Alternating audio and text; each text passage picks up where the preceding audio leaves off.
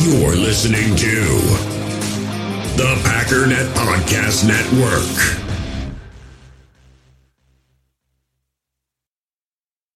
We all have smartphones, and we all know they're pretty amazing, but they also can be amazingly distracting, especially when we're around other people. So US Cellular wants us to reset our relationship with our phones by putting down our phones for $5.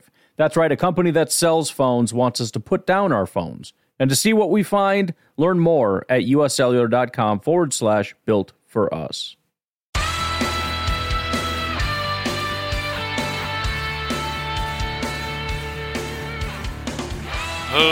Ladies and gentlemen, welcome once again to the Packernet Podcast. I am your host and resident panelist, as always, Ryan Schlip. Check us out online, packernet.com. Find me on Twitter, pack_data. I feel like as we draw closer and closer, it's much like a storm. You know, they always talk about the calm before the storm. You would think things would kind of ramp up as we get closer, but they don't. They get quieter and quieter and quieter until this eventual eruption when people show up to training camp. But it's amazing how, you'll go several days. I check for news and I'm looking at it and I'm like, why won't this page refresh? It's the same news as yesterday, and then I realize, what do you think is going to happen on a Sunday in the depths of the off season?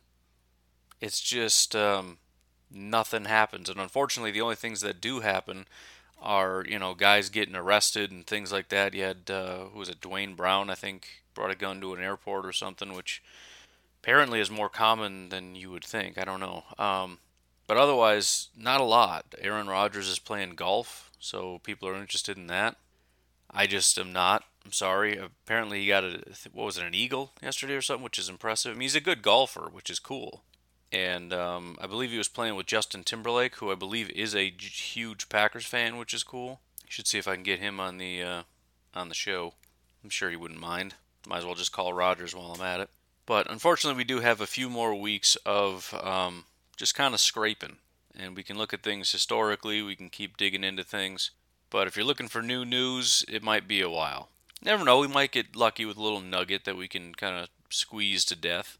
But this is kind of it. With that said, I did want to bring something up. We talked about a Steelers wide receiver that may not be getting paid next year that I thought... it's not that I thought anything. In fact, I told you that I really doubt the Packers end up going out and getting him. And that's Diontae Johnson. Presumably the Steelers are not going to be willing to offer him the money that he's worth, and so the assumption is he's going to hit the market. And a writer for The Athletic said that he believes that it'll be the Packers. But again, I really believe that he's saying that for the same reason that we hear every single time there's a wide receiver available, they have the best Vegas odds to be going to Green Bay, and then they never go to Green Bay. And so I think that's kind of what we're dealing with, is people just assume, well, the Packers wide receivers are trash, and so they're obviously going to be active in that market, and the Packers are just never really active in that market. And yes, they did get Samuel Watkins, but again, they like the guys that they have more so than people think. And beyond that, we just drafted a bunch of guys, and they're also very patient, and they're not going to want to invest a massive amount of money when they've also just invested a pretty decent amount of draft capital over the last several years, and would probably rather take another swing than to, unless things just seem dire. It's Rodgers' official last year, and it's clear that the guys we have are not going to take a big jump, and Lazard did not take that jump into a number one, so we just don't have it, and we want it, and we're going to go get it. I don't know. And that's assuming we think Diontae Johnson can even be that true dominant number one. I talk about him as though he's Devontae Adams, and he really isn't, which is another issue. Anyways, all that aside, we're not talking about him today. There was another note that kind of perked my ears up a little bit. There are a few other positions that Packer fans are a little concerned about. Concerned for different reasons. Wide receiver and offensive line are similar in that we have a pile of guys, we just don't know how it's going to shake out. Offensive line, we have a pile of guys, some of which we know are good, but there's a lot of question marks. For example, David Bakhtiari and his health, Elton Jenkins and his health, John Runyon and how good he's going to be, Josh Myers, how good he's going to be. We drafted two guys, we don't know how good. So there's questions, but there's also like a let's wait and see component to it. But then there's sort of this... either impending doom issue or an assumption that at some point we're going to have to do something. And I think, and maybe I'm missing a spot, but edge rusher and safety kind of fit that mold. Off the edge, you could say that if you genuinely believe Preston will stay good, and maybe you think he's always been pretty good, I don't know, but if you think we got something there and you think you got something in Kingsley, then it wouldn't kill us to go get somebody else, but it doesn't feel as dire. For me, it feels dire. I think we have Rashawn and we have nobody else. And I know that's not fair to say to Preston, who had a great year last year. I'm very confident he has an off year. And it's one of those things where if he doesn't, I'm certainly willing to eat my words, because I'll be plenty happy to be watching it and experiencing it. But it just feels like that's an area where something needs to get done. And the other area is safety. I think best case scenario would be Amos continues to play well and Savage figures it out. But even in the best case scenario, there is just this assumption, and it's probably a fair assumption, and I wish it wasn't, but Amos probably won't be around for too much longer. And so even if we hit best case scenario, there's something that needs to be done. But there's also the worst case scenario of Amos is declining and won't be here for any longer than this year, and Savage never figures it out, in which case we just don't have any safeties. And so the question is, do we have two safeties? Do we have one safety in Amos that isn't going to be here very long? Do we have a star in Savage who's going to need a running mate? Point is, that kind of is what was running through my head when I saw this via Mike Garafolo, and he was commenting on an article from Around the NFL. But the Around the NFL tweet says, will a long-term deal get worked out between franchise tag safety Jessie Bates and Bengals before July 15th deadline? Doesn't look great, Mike Garafolo reports. And then he retweeted it and expanded and says, elsewhere on the franchise tag front, there isn't a lot of optimism. The Bengals and Jessie Bates will bridge the gap between the tag, $12.9 million, and the top of the safety market, $18 million, between now and next week's deadline. Over at NBC Sports, it says, the Bengals are not expected to extend franchise tag free safety Jessie Bates before next week's deadline. It goes on to say, there, quote, isn't a lot of optimism, per NFL Network's Mike Garafolo, that Bengals will bridge the gap between the tag and the top of the safety market for Bates. A new deal would exceed $18 million a year for Bates, while he would make $12.9 million under the tag. Bates skipped OTAs and has previously said he wouldn't play on the tag. The Bengals can't sign Bates after July 15th, but the fifth-year safety could limit his exposure and extend his holdout into training camp. The reason this perked my ears up, and obviously there's such a gap between what we're hearing right now and Jessie Bates wearing a Green Bay Packers uniform, but what perked my ears up is I know that Jessie Bates was recently drafted, and I know from poking around on PFF and occasionally looking at different things that this guy has had some really, really, really good outings. I think that's kind of proven by the fact he was put on a franchise tag, because you don't franchise tag mediocre players that you just can't quite figure out a contract with, right? These are your best of the best players that you are desperate to hang on to. Now, the weird thing with Jessie Bates is that there's so much bad with the good. I mean, he's almost like Darnell Savage, but to a much more extreme extent. His highs are much higher, his lows are much lower. So there are some big question marks there. His first year, right out of the gate, he had a 79.9 overall grade, which is pretty good for a rookie. However, the only reason it was really that high, he had a good first 3 weeks. Week 5, he had a 91 overall grade. Week 8, he had a 92 overall grade. Week 17, he had an 86 overall grade, but otherwise it was 53, 54, 41, 65, 64, 51, 63, 64, 49, and 59. I'm not going to go through every single year, but beyond the ups and downs of his in-season grades, his week-to-week grades, you've also got year 1, 80 overall, year 2, 61 overall, year 3, 90 overall, year 4, 67 overall. So very, very, very up and down seasons, which kind of makes you nervous, but it's the 90 overall seasons that make him really, really worth it. And I'm guessing if you ask anybody around the league, this guy's one of the most talented players in all of football. I don't know what it is that causes the negatives. I know Cincinnati doesn't really have the most top-end talent around the league. In other words, They don't really have great linebackers, corners. They did have Trey Hendrickson, which was great. Chidobe Awuzie had a good season, I guess, but I don't know. I don't know necessarily what causes all the ups and downs.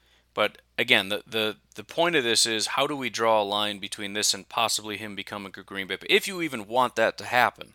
I'm not even sure I do, but it is worth talking about when one of the top players at a position of need might become available at some point. The first question for me is, when is that point? If they don't come to an agreement in the next 4 days, they can't extend him, and what if he just holds out and doesn't play? Period. I don't know that it would ever come to that. That seems a little extreme, especially for a guy that's still playing on his rookie deal. It seems like the most likely scenario is they reach an agreement. He's one of your best, most promising players. He is a young player. Generally, these things lead to big contracts, but according to everybody, it's not going to happen. So what does that mean? Could potentially mean a trade. The biggest issue I have with anything happening now is that I don't think the Packers would do it if it's now. Because now you have to play Jessie Bates and Amos and Savage, and I don't know how that's going to work. You could say, well, you got that extra linebacker spot, but that's why Quay Walker's here, so that you don't need that third linebacker, or that third safety. That's sort of the point. But fortunately, I don't think that's necessarily going to happen. What I think is going to happen is, if they really don't reach an agreement, that means they cannot extend him. I don't think he's going to hold out and not get paid. I mean, it's a guy that has not made a massive amount of money. I mean, he has by normal standards, but by NFL standards, he has not made a lot of money. And the franchise tag is a lot of money. Even if it's not as much as you might want, and you're not going to just say no to that. So the point is, you play on it. You tried to hold out. You tried to play tough. It didn't work out. You play on the tag. You make the giant amount of money that you're going to get, nearly $13 million to play football.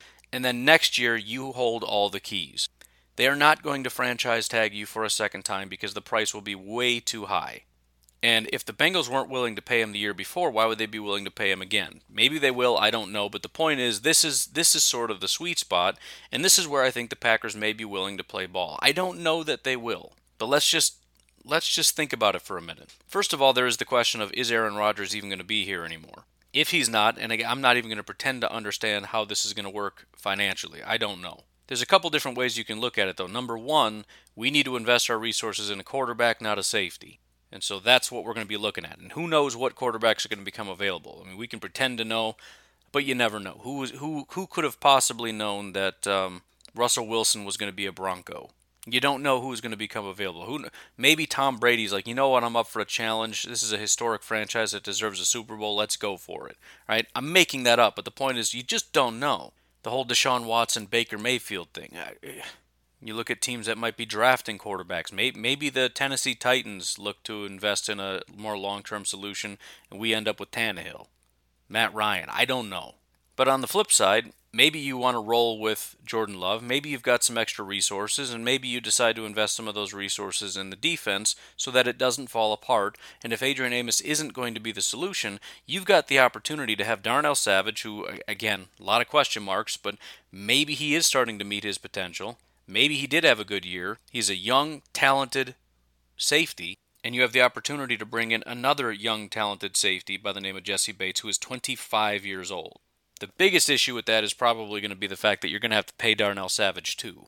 And how much are you going to want to pay for your safeties? I guess I don't know, but it's fun to think about, I guess is the reason I'm bringing it up. The reason I'm elaborating so much is because there's not much else to talk about.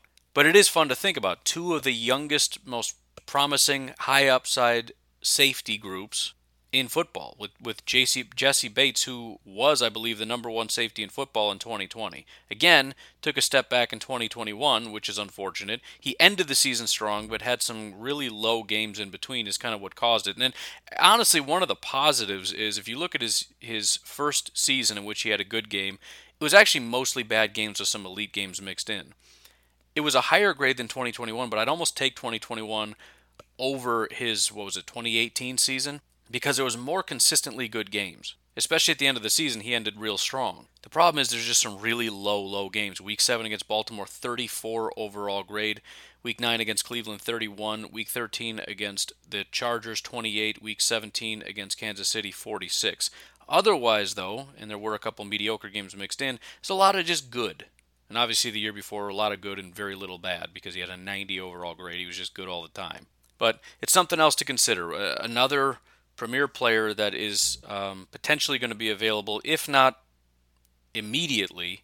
And again, I think if it is immediate, then we can just scratch it off the list. But if not immediately, maybe in the near future. And if we want to get super crazy, and this is what fans like to do a lot of times, although it very rarely ever happens in the NFL, so it's not worth talking about, maybe a trade is in order. If we're not keeping Adrian Amos, and again, I can't understand in the world why they just don't seem to love Amos the way I do. I mean, they have kept him along. It just give the guy a lifetime contract, all right? Maybe he's only got 2 years left. I don't know, but just let him play until he can't play.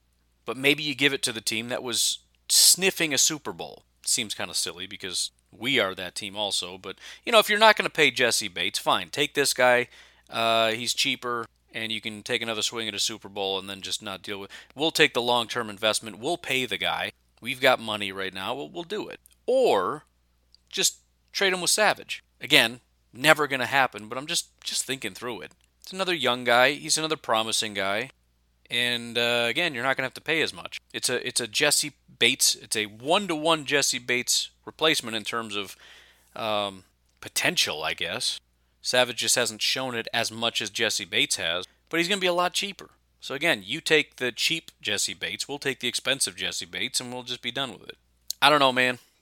Something to keep an eye on, though. I still have a feeling that despite all these reports that we're going to find out in like 2 days they came to an agreement. But if they don't, Jesse Bates is likely going to be on the market, and he's going to be one of the hottest names in football because very rarely does a 25 or 26-year-old, maybe at the time, who is one of the top at his positions, hit the market. In fact, there's an article here by ESPN, and I'm planning on elaborating on this. In fact, maybe we'll do it a little bit today. I don't want to do it too much because I want to write an article on the Substack about it. By the way, today's article I'm going to do is going to be about Adrian Amos. It's going to be about safeties. It's going to be proving that he's underrated.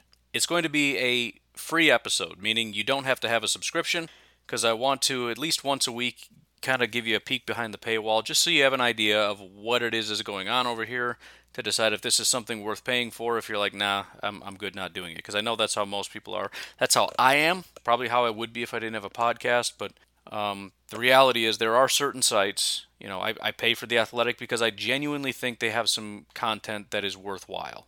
I have paid for Substacks. I have done things like that because it's just worth it. There are other things that, even though I pay for them, I probably don't need to.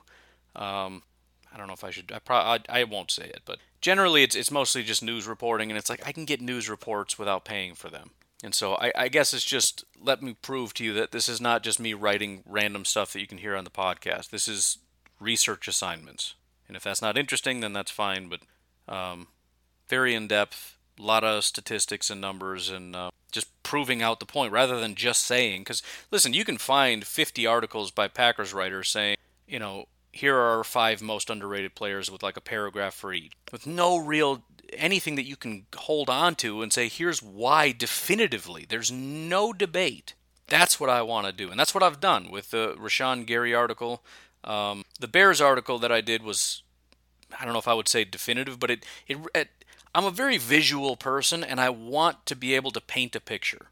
Here's the visual of what I'm telling you. And so what I did is I compared the Bears to the worst offenses you can find in recent history. And I painted a very visual, vivid picture of what that looks like. So today I'm doing Adrian Amos. I think after that I'm going to do A.J. Dillon. I guess Aaron Jones actually would be a really good one too. Just painting a picture of that gap between the respect they get and where they're at. Anyways, this article that I'm going to be referencing in the article that I'm writing via ESPN, a lot of people have been talking about these articles. What they did at ESPN is they talked to a bunch of executives, and they said, give me your best at these positions. A lot of Packers were left off these lists, and they shouldn't have been. But that's a separate thing. What I want to talk about at this second is Jesse Bates is ranked 6th. So it's kind of an understood thing, and I think age does play into this, but it's sort of an understood thing that he is one of the top safeties. Maybe it doesn't matter because the list is garbage. I don't think it's garbage. The Packers just don't get the respect they deserve. If you look at the list, Justin Simmons, number 1. Justin Simmons is very good. Is he number 1? I don't know. Minkah Fitzpatrick, I've always thought was overrated, but good safety. Kevin Byard is a very good safety. Derwin James is a good safety. He can't stay healthy, but he's a good safety. Budda Baker, I don't understand the love for Budda. I think it's just his versatility. There's certain guys, who's the other one that I always say, it doesn't matter. Then Jesse Bates, Harrison Smith, very, very good safety. Probably should be higher on the list, although, again, age and whatnot. Marcus Williams, Antoine Winfield, Jamal Adams. I mean, these are not bad safeties. Jamal Adams did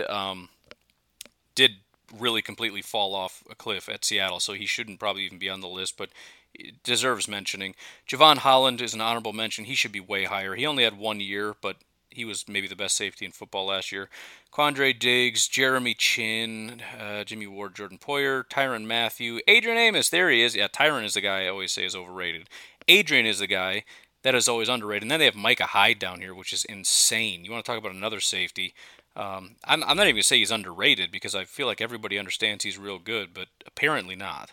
Micah Hyde almost reminds me of Josh Sitton. That's the one thing that came to mind. Criminally underrated. And again, when I say underrated, sometimes you look at it and go, what are you talking about? Everybody knows he's good. I'm not talking about good. I'm talking about every time I look at him, you just don't see things like this. So consistent, so good on a play-to-play basis. And maybe that's the difference between what I'm looking for and what fans look for and what executives look for. Executives like the really young guys that show versatility and all this stuff. Fans like stats. Show me the guy like Diggs in Dallas that had all the picks and all these things. Those are the best guys. Give me the guy that on a game-to-game, play-to-play basis, he's just a good player. Every single time he's a good player. Give me Micah Hyde, give me Adrian Amos over frickin' Tyrann Mathieu and Budda Baker and even Minkah Fitzpatrick. And I understand Minkah is on another level, right? I mean, he's so good and he's so versatile and he's all these things, and I'm sure everybody would roll their eyes at it. I don't care. And maybe Minkah's a bad example because he's more consistent than I'm giving him credit for, but just give me those wily vets, man. Give me those guys that just, football is just it's in slow motion for them. They've been through it. They know everything. They've seen it. They're the guys who, when the linebacker's calling out the plays, he's in the back screaming, hold up, hold up, hold up. Check it out. This guy's, he sees things. He knows things. He's just especially at safety. You know what I mean? That's Charles Woodson. He's seen everything. He knows everything. It's not just that he's athletically gifted. He's the smartest guy on the field. And I probably care too much about credit. I don't know, whatever. Call it a preference thing then. That's my preference. And that's position to position. I don't need the Roquan Smiths. Give me Devondre Campbell. Devondre Campbell can't hold a candle to Roquan. And again, fans will love Roquan because he's faster, he's more athletic, he's got better highlights. Executives like him because he is the prototype of a linebacker in 2022. Devondre Campbell's more of a throwback. It's not that he doesn't have some speed. It's not that he can't cover. It's just that he doesn't fit the mold. He's a tackling linebacker and nobody cares. But the fact of the matter is, he's smart, he understands what he's doing, and he does a good job. And it just seems like executives, especially, even coaches and GMs, they look at it and they go, yeah, good player is nice and all, but we need the attributes. We got a checklist and you got to check the boxes. It's like, yeah, but he can't play football. Yeah, but we got to check the boxes. And even after we've seen it, and Devondre, again, might be a bad Darius Leonard then. But just give me the good football players. That's all I'm saying. There are certain guys you just can't explain it. I've said it 1,000 times. Davante Adams doesn't check the boxes. I mean, he's a great route runner, but the athleticism, the height, all these fun little things. He's just an average dude. But he's a player, and he's consistent, and he's smart. He's smarter than the guy across from him, and he's going to show up every single week. Give me that guy. Obviously, Devontae, everybody wants that guy, but that's the point. That's what he is. That's what all, in my opinion, the best players are. Does Tyreek Hill happen to be fast? Yes, but there's a lot of guys who happen to be fast that aren't Tyreek Hill. Don't get confused and think that it's the speed that makes him Tyreek Hill. It's not. I mean, it is to a degree, but if it was just the speed, there would be Tyreek Hills across the league. Every team's got a Tyreek Hill. Every team's got a guy that runs in the 4.2s or 4.3s. So what? They all suck.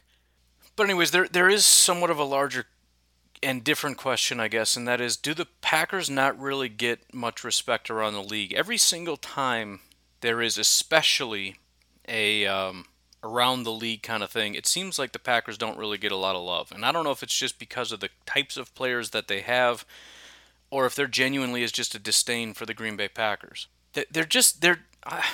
I can't tell if this is the observational part of me or the conspiracy theorist part of me, but my wife and I are very different in a lot of ways. One of the ways we're different is my wife is just completely content to go out and just be herself. She'll walk into a room and she doesn't see anything. She has tunnel vision. I walk into a room and I see everything.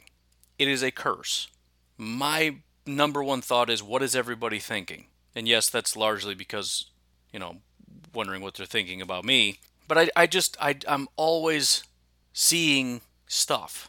And so I guess I kind of take that into these types of things where I'm looking at it. And yeah, there is a sense of being hypercritical of what people think about the Packers. And I'm sure if I was a Broncos fan, maybe I'd think the same thing because they're not giving us the credit that we deserve, et cetera, blah, blah, blah.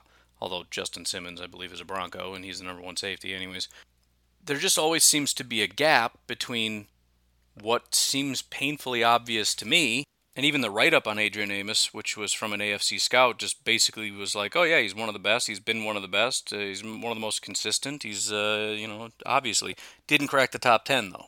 And I don't know if it's because we don't have a billionaire owner, and so the Packers aren't represented at their billionaire parties. If there's sort of this elitist attitude of this small town, little hick town, blah, blah, blah, whatever, bunch of backwoods, racist, blah, blah, all that garbage. I don't know, but it just seems like when you go around the league, people forget the Packers exist, and it's weird because they're a good football team. And yes, they're going to give credit to Aaron Rodgers because it's unavoidable. There are certain players that you can't get away from, but even when there's seemingly painfully obvious observations like Adrian Amos, nobody cares. Or how about Rashawn Gary? They did top 10 at every position. Let's look at ranking the NFL's top 10 edge rushers for 2020. Execs, coaches, players make their pick for the best defensive ends, outside linebackers.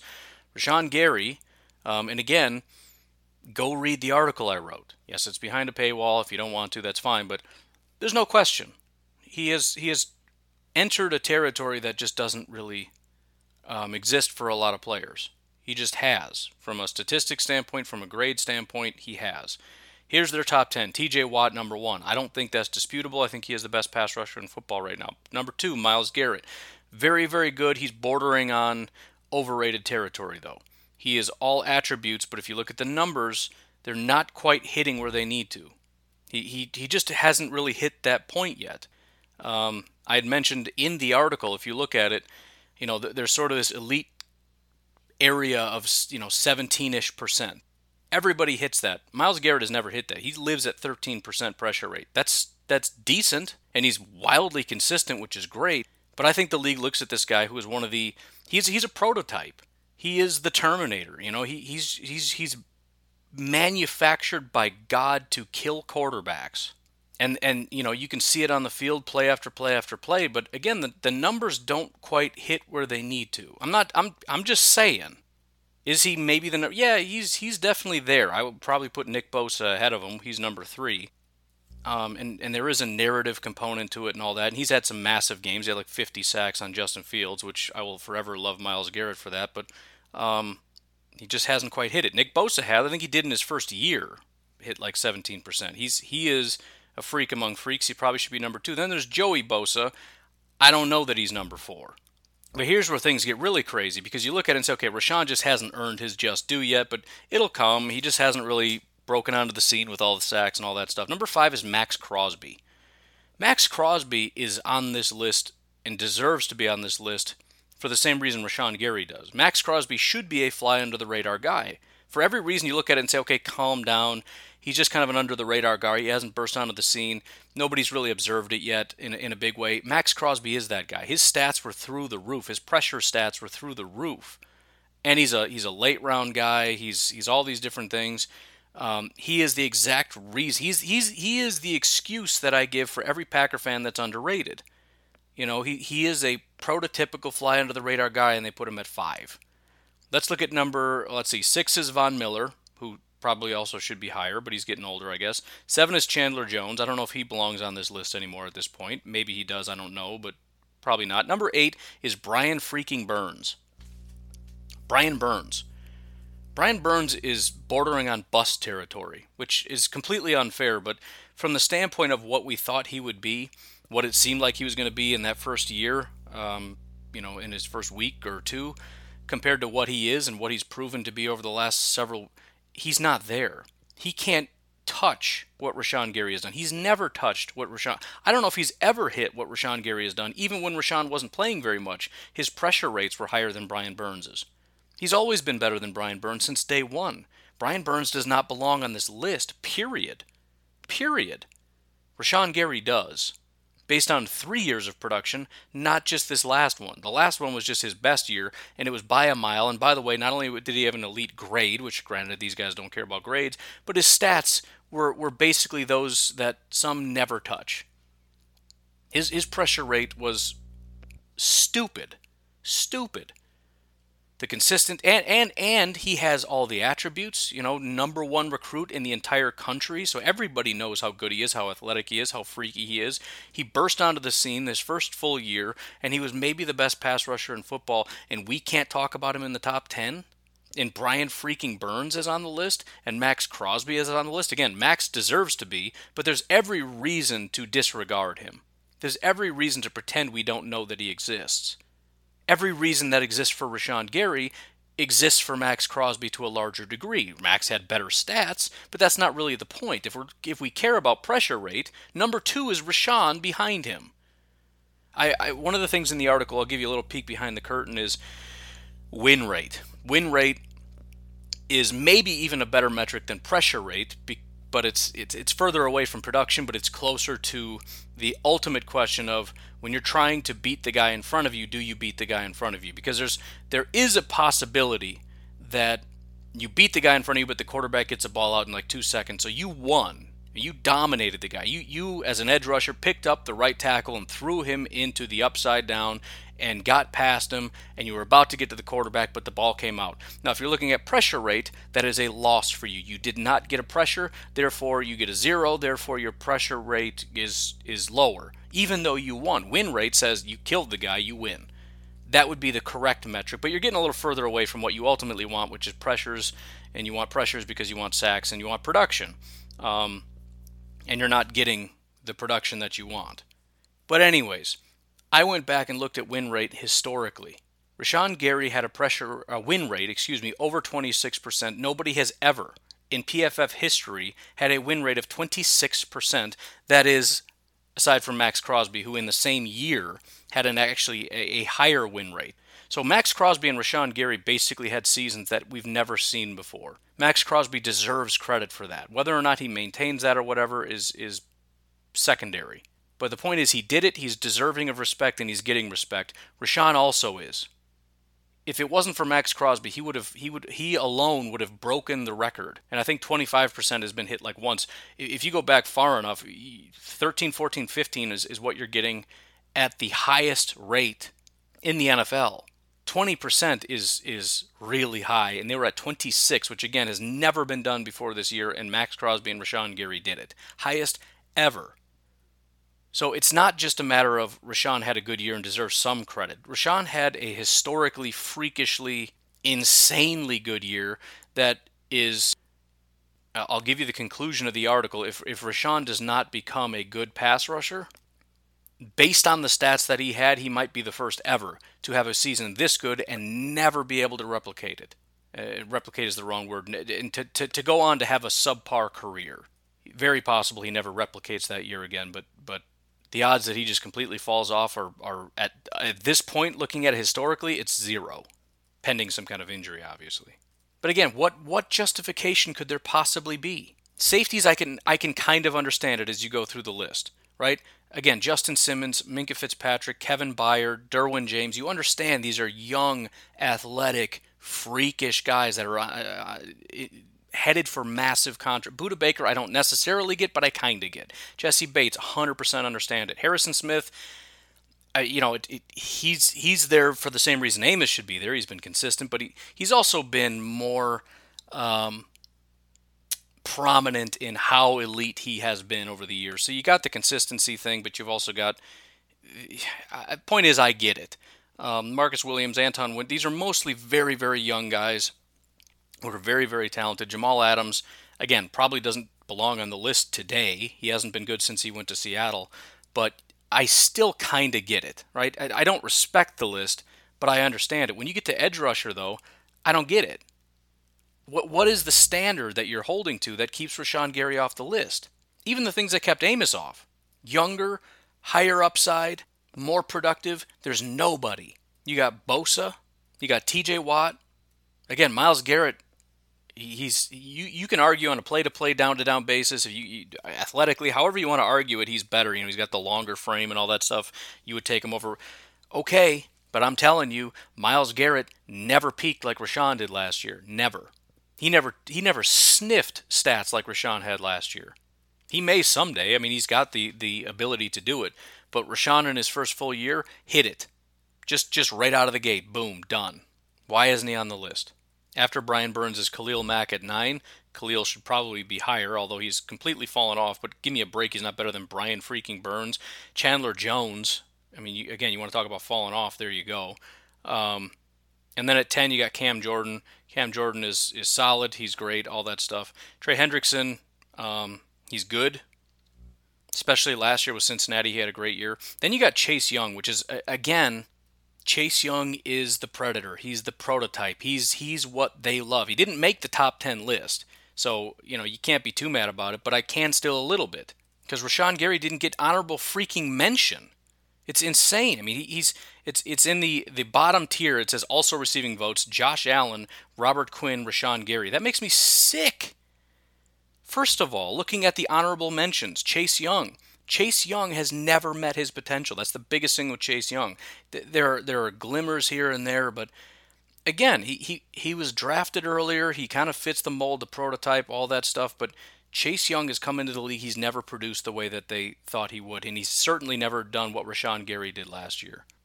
Danielle Hunter, fine, deserving. I get it. He did have his one spike year like Rashawn, and he's also been consistent beyond that, so yeah, I get it. Shaq Barrett, stats guy, right? Loaded up with stats, fine. Especially if you're talking honorable mention. Then DeMarcus Lawrence. I think it's criminal DeMarcus Lawrence is not in the top 10. Brian freaking Burns, I cannot believe that. DeMarcus Lawrence is better than that. Shaq Barrett is better than that. Danielle Hunter is better than that. I'd probably take Chase Young over Brian freaking Burns. Even if Brian Burns has been slightly better than Chase Young, it's shocking that, whatever.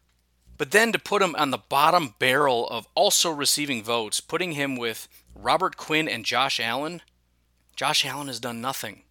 Drafted in that same year. All the guys he was drafted with that he's better than are on this list. Rashawn Gary belongs in the top 10. He belongs in the top 10. It makes me physically ill. But again, the question is why? Why? I would just love to be able to ask them. Rashawn Gary, what did he miss? What does he miss? The only thing he's missing is sack totals. I mean, are people around the league just that lazy? You can look at it and say, okay, well, how would a GM know Rashawn Gary's pressure rate? What does he care? He's not looking at that. He's hyper-focused on his own team, and he's got paperwork to do and phone calls and meetings and all. He's not looking up Rashawn Gary's pressure rate. But you'd think coaches would know. You'd think players would know. Players who went up against Rashawn Gary, word gets around the league. Coaches have to prepare for these things. You would think you would have somebody crunching numbers for you to be able to look at stuff. Ultimately, again, this stuff doesn't matter because this isn't like It. Talking about the clown, where if you just don't believe it, it won't exist. It's not like that. You can pretend he doesn't exist all you want. It's not going to save you. I just don't get it. Anyways, kind of a random spot, but we're getting kind of late here. We're going to take a break. We'll jump right back into this after the break. Again, patreon.com/pack_daddy if you'd like to support the podcast. Packernet.substack.com if you'd like to be able to read these articles. Again, keep your eyes open. Today, planning on getting the Adrian Amos article up and running. Will be free, no paywall, so you'll be able to dig into that and see what it's all about. But we'll take a break and we'll be right back. We all have smartphones, and we all know they're pretty amazing, but they also can be amazingly distracting, especially when we're around other people. So US Cellular wants us to reset our relationship with our phones by putting down our phones for $5. That's right, a company that sells phones wants us to put down our phones. And to see what we find, learn more at uscellular.com/built for us. In the hobby, it's not easy being a fan of ripping packs or repacks. We get all hyped up thinking we're going to get some high-value Jordan Love card, but with zero transparency on available cards and hit rates, it's all just a shot in the dark. Until now, introducing slab packs from arenaclub.com, the only repack that provides real value, a complete view on all possible cards, and clear hit rates for each one. Now when I buy slab packs on Arena Club, it finally feels like I know what I'm getting. And honestly, the best thing for me and my son is the fact that we're kind of novices into this. When I walk into a card shop with my son, and a card says it costs $40, kind of just taking his word for it that that's a good value. So I appreciate the transparency on grading, as well as just getting excited about seeing what you could potentially get. Right now, you can get 10% off your first purchase by going to arenaclub.com/packdaddy. Wow, that's crazy offer. 10% off a $400 slab pack. That's $40 right there. Anyways, that's arenaclub.com/packdaddy for 10% off your first purchase. When you need mealtime inspiration, it's worth shopping Kroger, where you'll find over 30,000 mouth-watering choices that excite your inner foodie. And no matter what tasty choice you make, you'll enjoy our everyday low prices, plus extra ways to save, like digital coupons worth over $600 each week. You can also save up to $1 off per gallon at the pump with fuel points. More savings and more inspiring flavors make shopping Kroger worth it every time. Kroger, fresh for everyone. Fuel restrictions apply. Before we launch back into complaining about how the Packers get no respect, I want to let you know about one other thing. There is a Packernet voicemail that has kind of gone under the radar, has been forgotten about. By the way, shout out to Jim. Haven't heard from you in a while. Hope you're doing well. Jim used to call in all the time, and then when the phone number thing kind of went by the wayside, he stopped calling. So if you're still out there, if you're still listening, Jim, I'd love to hear from you. But I had a thought, and it's going to be entirely up to you. That's the benefit of this whole thing. If you think it's stupid, it won't exist. If you like it and you want to participate, it will exist. This might be a never thing. This might be a one-time thing. This could become a daily thing. I don't know. But I had the thought of a PM after dark show that is run entirely by listeners. And what I mean by that is you call in, you talk about what you want to talk about, and that'll direct the show. If you want to call in and talk about aliens, that's what we talk about. If you want to call in and talk about the Packers not winning the Super Bowl and I can't deal with it anymore and complain, then that's what we're going to talk about. If you want to call in and say JJ smells, as did happen, might have been talking about me too, but probably just JJ, we can talk about it. But again, it's going to be up to you. As of right now, I don't know if I have enough voicemails. I had, I think, 3 people call in to be able to make a full show out of it. If you call, I will not answer. It goes to voicemail. You leave a message. Here's what I want to say. But that phone number is 608-501-0718, 608-501-0718. Put it in your phone. Save it. Anytime you have any thoughts about the Packers, just call and leave a message. Again, if you guys like it and you want to keep doing it, we can do it as often as you want to do it. I'm hoping tonight is night 1 of the Packer Night podcast. I don't know, man. I don't know. But we'll see. Again, that'll be up to you. So reach out, call, leave a message. We might have something. We might just not. Again, if you don't like the idea, don't call. It won't be a thing. But I thought it would be fun, and I've been hearing since day one how much, fans really want to participate. I've had multiple people reach out and like, hey, man, let me be on your show or whatever. As hard as it is to be like, well, okay, I guess I'll just bring on random people. I don't know if you're good for this or if it's going to work or whatever. It's hard to interview. This is the opportunity. You're probably not going to get an interview, but you can call. Anyways, continuing on with the Complain Fest. And again, just keep in mind, we're trying to figure out what is your standard here. And granted, these are multiple people, so multiple people have different standards, and it's just an accumulation. But let's look at linebackers. If you want to say Devondre Campbell wasn't the best in football, fine, but was he top 10? There's no debate by anybody, but apparently there is. Number 1, Darius Leonard. I get it. I'm on board. Number 2, Micah Parsons. Micah Parsons is a pass rusher. I think we're kind of to the point now where we need to change his designation. As a linebacker, I don't know that he was the best in football. He was one of the best players in football as a pass rusher. His stats were stupid as a pass rusher. But anyways, I'll grant you that because he had such a freakish year. I'll give you that. If you wanted to say number 1, that's fine. Number 3, Fred Warner. Get it. 100%. Number 4, Devin White. okay, I guess I understand he's whatever. I guess I get it. Number 5, Roquan Smith. I don't get it. I mean, I do, but I don't. He's just he has all the attributes. He doesn't put it to good use. Even Bears fans are getting sick of Roquan Smith, which should tell you something. Number 6, Demario Davis. I get it. He's great. Number 7, Tremaine Edmonds. Not good at football, so I don't get it. Number 8, Bobby Wagner.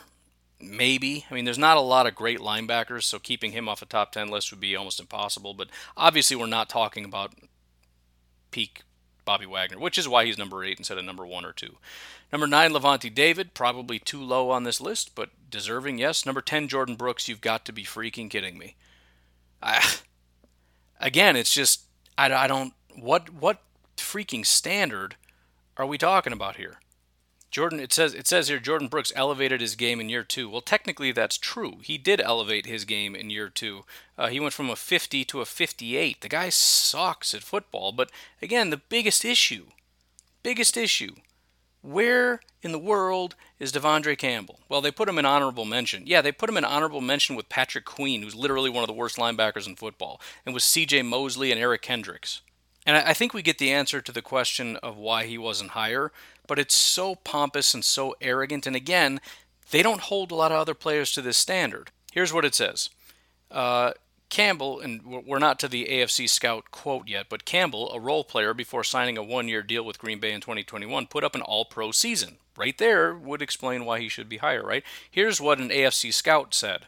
He's a reason why some teams don't want to take a linebacker super high in the draft, because in the right scheme, you might be able to find a veteran who is miscast but really good and can be super impactful.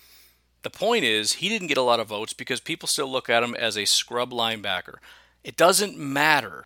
See, and it's almost like he's somebody that the NFL doesn't want to exist, and this is the reason why I have such a hard time.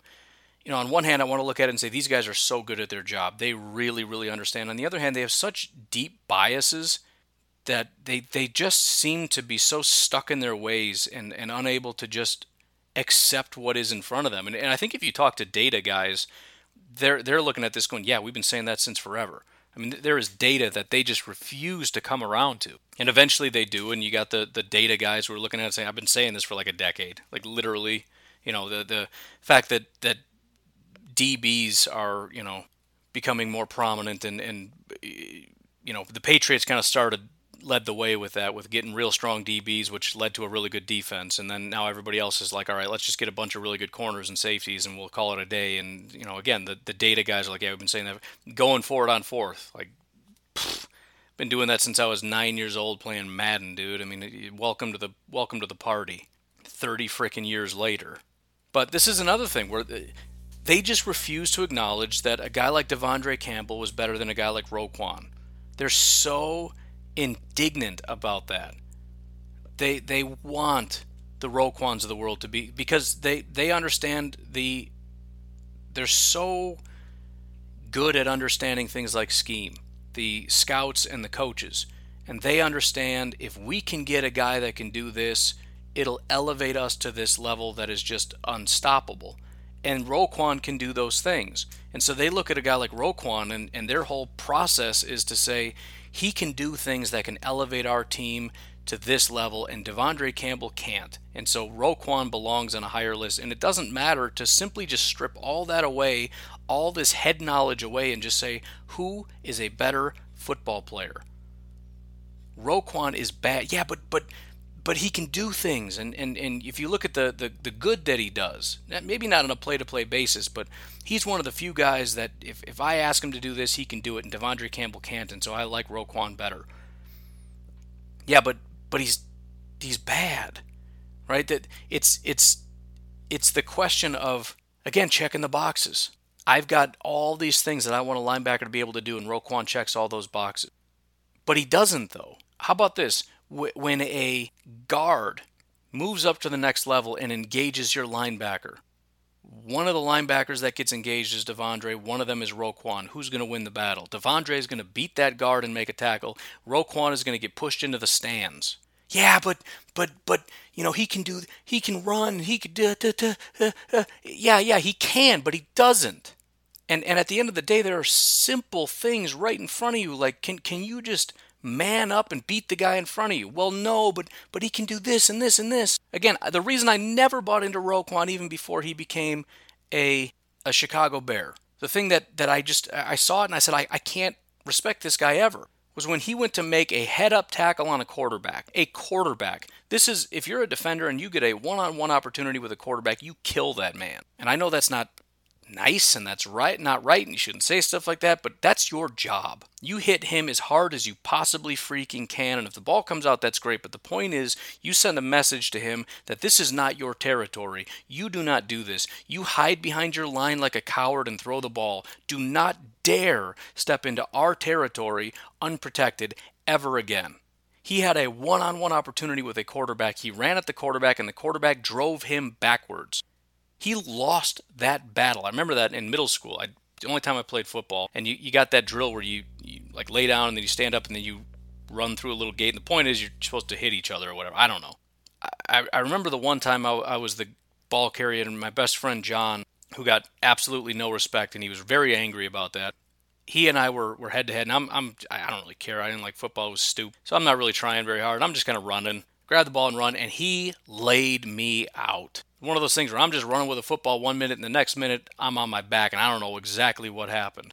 That's how that's supposed to go 100% of the time when a linebacker meets a quarterback. The fact that he lost that head-to-head battle to a quarterback and got absolutely steamrolled and kind of just did that thing where, like if A.J. Dillon hits you, you just kind of hang on for dear life and hope that he goes down so you don't get too embarrassed by this impending highlight reel that's coming. That's what he did to a freaking quarterback. He got knocked on his back, hung on for dear life, and dragged him down. I never bought into him after that. That's Roquan. He's small. He's tiny. He gets thrown around. He's never going to beat one-on-one a guy. He'll run around guys and all that. That's fine. But again, I just don't understand the obsession with the traits. I mean, they bought in. We drafted him early. It's almost like we don't want to admit we were wrong. We said Roquan was going to be, he is the prototype. We've been saying for years, this is the guy that the NFL needs. And they've been refusing to acknowledge, and maybe this is why people don't like the Packers, because the Packers are one of the few teams that are like, don't need a Roquan, just go find a Devondre. You find the right guy in the right scheme, you'll be fine. Same with wide receiver. The fans, the executives, everybody hates the Packers' approach to the wide receiver. They mock the Packers incessantly. You need better wide. And they're like, nah, we'll be all right. It's not really how that works. We'll be okay. And you know what? If the Packers are okay as a team in general, but especially on offense and especially with passing the ball, I think the NFL coaches, executives, whatever, are going to hate the Packers even more. Because it's just proving that they're stupid. It's proving that some of these guys are unnecessary. These scouts and these GMs and everything else that put in all this work and do all this stuff to go out and get these great wide receivers for the fans and to show off and to be flashy. And it's not just for the fans. I mean, you win games with good receivers and all that, but it's like there's this narrative that we want to keep alive, and the Packers keep exposing us to this stuff, and we don't like it.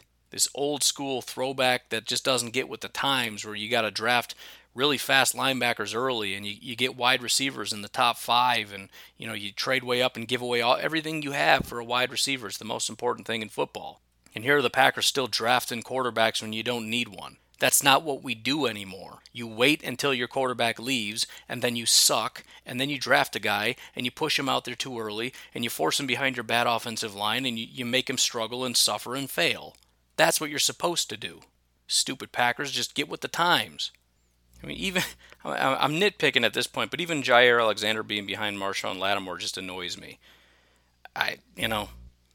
Jaire, they put number 3. That's fine. That's great. And I'll fully acknowledge it's only been 1 year where he played really at a high level, and they still put him at number 3, which is great. He still gets the respect he deserves, but he should be higher than Marshawn Lattimore.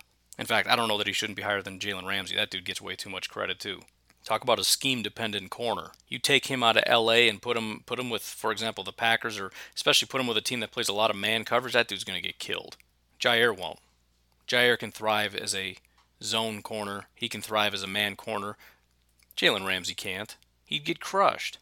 So I don't really fully understand it. I'm trying to make it make sense. But again, maybe it's just me being biased and making it seem like something that it's not. And you can make sense of this in some kind of a way, but it just seems the one consistent thing, because there doesn't seem to be a consistent standard. The only consistent standard seems to be that we don't give credit to the Packers unless we have to. Aaron Rodgers, we got to give him credit. Jair, we have to give him credit. We can't leave him, but if we can, we do. We can keep Rashawn off the list because nobody really knows yet. I mean, yeah, Packer fans will kick and scream, but most of the time we'll be able to squeak by with just angry Packer fans. Everybody else will understand. Devondre Campbell. These are guys that clearly should be on the list. Everybody knows they should be on the list, but if we can leave them off the list, we will. I don't get it. I don't understand it. Again, there used to be a time when the Packers got probably too much credit. Everything they did was gold. Ted Thompson could do no wrong. Aaron Rodgers was the greatest. The Packers are going to win the Super Bowl every year. And at some point, the narrative changed. I don't understand why. I don't know what we have to do to get back, but Aaron Rodgers had fallen out of grace. And, you can talk about the vaccine and all this stuff, but it started before that. It seemed like when things started to fall apart, 2015, 16, 17, 18, the media and everybody else kind of just gave up. And they're like, nah, all right, they're done. And when we had a revival in 2019, we're like, oh, nope, we got a second breath here. They're like, nah, sorry, you're done. We won 13 games. We're actually very good, and Aaron Rodgers is playing at MVP caliber football again. So maybe come on back. By the way, Brian Gutekunst's really good, like following the line of Ted Thompson. Maybe just grandfather him into that credit. No, actually, we hate him and we think he's a bum and he's stupid and he doesn't do anything right. And Aaron Rodgers is a whack job loser, psychopath. And this is a bunch of hodgepodge. Cool, you guys win a lot of games and then you lose in the playoffs. We're more interested in other more exciting things. What, you mean other teams that win and lose in the playoffs? Yeah, exactly, those teams. We love the 49ers. We love Kyle Shanahan. We love Lynch and Kittle. Doesn't matter if they don't win Super Bowls. We like the 49ers. We like Josh Allen and the Bills. It's new, it's young, it's hip, it's exciting. We like Pat Mahomes. Even if that team seems to be falling apart, even if everything we say about the Packers seems to be true about the Chiefs in terms of bad leadership, toxicity in the locker room. We're going to talk about Aaron Rodgers poisoning a locker room that seems to be extremely healthy and completely ignore what's going on in Kansas City because we like Kansas City. We're going to rag on Aaron Rodgers when it seems clear that Pat Mahomes, who just got this massive contract, seems to be in decline and something is very, very wrong. Tyreek Hill left the team, and we're going to talk about how Devontae left because he hates Aaron Rodgers or because Brian Gutekunst refused to pay him, even though we've already learned that that's not true, but we're going to keep running with it because we just refuse to acknowledge that the Chiefs are bad, and we refuse to say anything good about the Packers. I don't know why this narrative is so stuck, but it is deep, and it is really hard to turn around. And I've said it before, I'll say it again. I don't think unless the Packers win a Super Bowl, they're ever going to get that. And it's not because then they'll know. They already know. It's because then they'll have to say it. And ultimately, these guys are talking about the media largely, but they can get blown around like dust, man. It doesn't take much to get them to change course. They're completely unattached to anything but the narrative. We just got to get it to change because right now they've been given the ability to somehow disrespect the Packers despite how good they are. And it's like that just seems to be the spot we're sitting in. It doesn't matter how many games you win. We don't have to give you any respect. We don't have to give you any credit. We mock you and laugh at you because you're kind of just this big joke, and it doesn't make any sense. I mean, Detroit gets more respect than Green Bay, I think. Not necessarily on a player-to-player basis, but just how tenacious they are and their coach and all this great stuff. And, we kind of chuckle, but no, it's legit, and there might be something there. I think the Detroit Lions coach has gotten more respect than the Packers coach has. I don't understand it. But again, it just kind of goes to they're not doing things the right way. Brian Gutekunst was not the right hire. Matt LaFleur was not the right hire. These draft picks that are panning out were not the right draft picks. Rashawn Gary was a bad pick. Jair was a bad pick. Eric Stokes was a stupid pick. Quay Walker is a stupid pick. All these picks are wrong. And when they work out, it's not a matter of, hey, you know what, we were wrong. These are great picks. They're not going to just admit they were wrong and that they were stupid. Turns out all the work that we put into grading these guys and figuring out where they go was wrong, and the Packers are right all along again. We're not going to admit that. So it almost seems like what they do is they almost just pretend the Packers don't exist. We're going to do a top 10 list. Here are 10 great linebackers. Like, yeah, they're good, but you forgot about Devondre. Like, I don't know, never heard of him. I don't know what you're talking about. You ever get the silent treatment as a kid? It was brutal. You almost wish you were just getting yelled at. There were times when I would fall out of the good graces of my stepmom and she would give me the silent treatment for like a week. Here you go, son, here's your food. Here you go, son, here's your food. Here you go, daughter, here's your food. Bam, slam the food down in front of me and just walk away like I don't exist. It's brutal. Packers are getting the silent treatment. We just don't talk about them. We don't mention their name. So, I don't know. I'm just tired of it, but it'll make for some really good content because I'm going to put together... I'm not going to do a list because I don't really want to, but I'm just going to explain why he belongs higher on the list. That's it. That's all I'm going to do. I'm not even saying number one. I'm just saying they deserve credit and I'm going to give it to them. I already did Rashawn Gary. I gave him the credit that he's due. I'm going to do Adrian Amos. I'm probably going to do Dillon and Aaron Jones because they deserve it as well, and we'll take a look around and see what other players are deserving of respect, and I'm going to give them respect, and it's going to be a heck of a lot more than what ESPN did with these stupid little one paragraphs about guys that, belong on lists. Adrian Amos is one of the league's most underrated defensive players. Yeah, no kidding, including on your own freaking list. That's what it says here on ESPN. A constant for Green Bay's defense. Right? They give his PFF grade, and then they give the quote from the AFC Scout, and that's it. We're going to do a lot more work than that, and everything that I do, I want it to be that it would be accurate if I put in the title, The Definitive Guide. That's the goal. Hit this from every possible angle and make sure that we got the information right to prove out the point, not just to assert.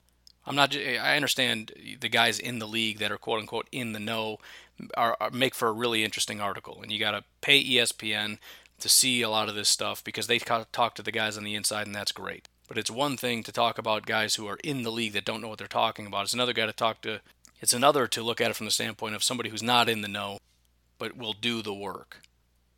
That's the other side of the coin. Anyways, I'm going to leave it at that. You folks have yourselves a fantastic day. Again, remember to hit me up, 608-501-0718. Leave a message. Tell me what you want to talk about. I'll talk to you tomorrow. Have a good one. Bye-bye.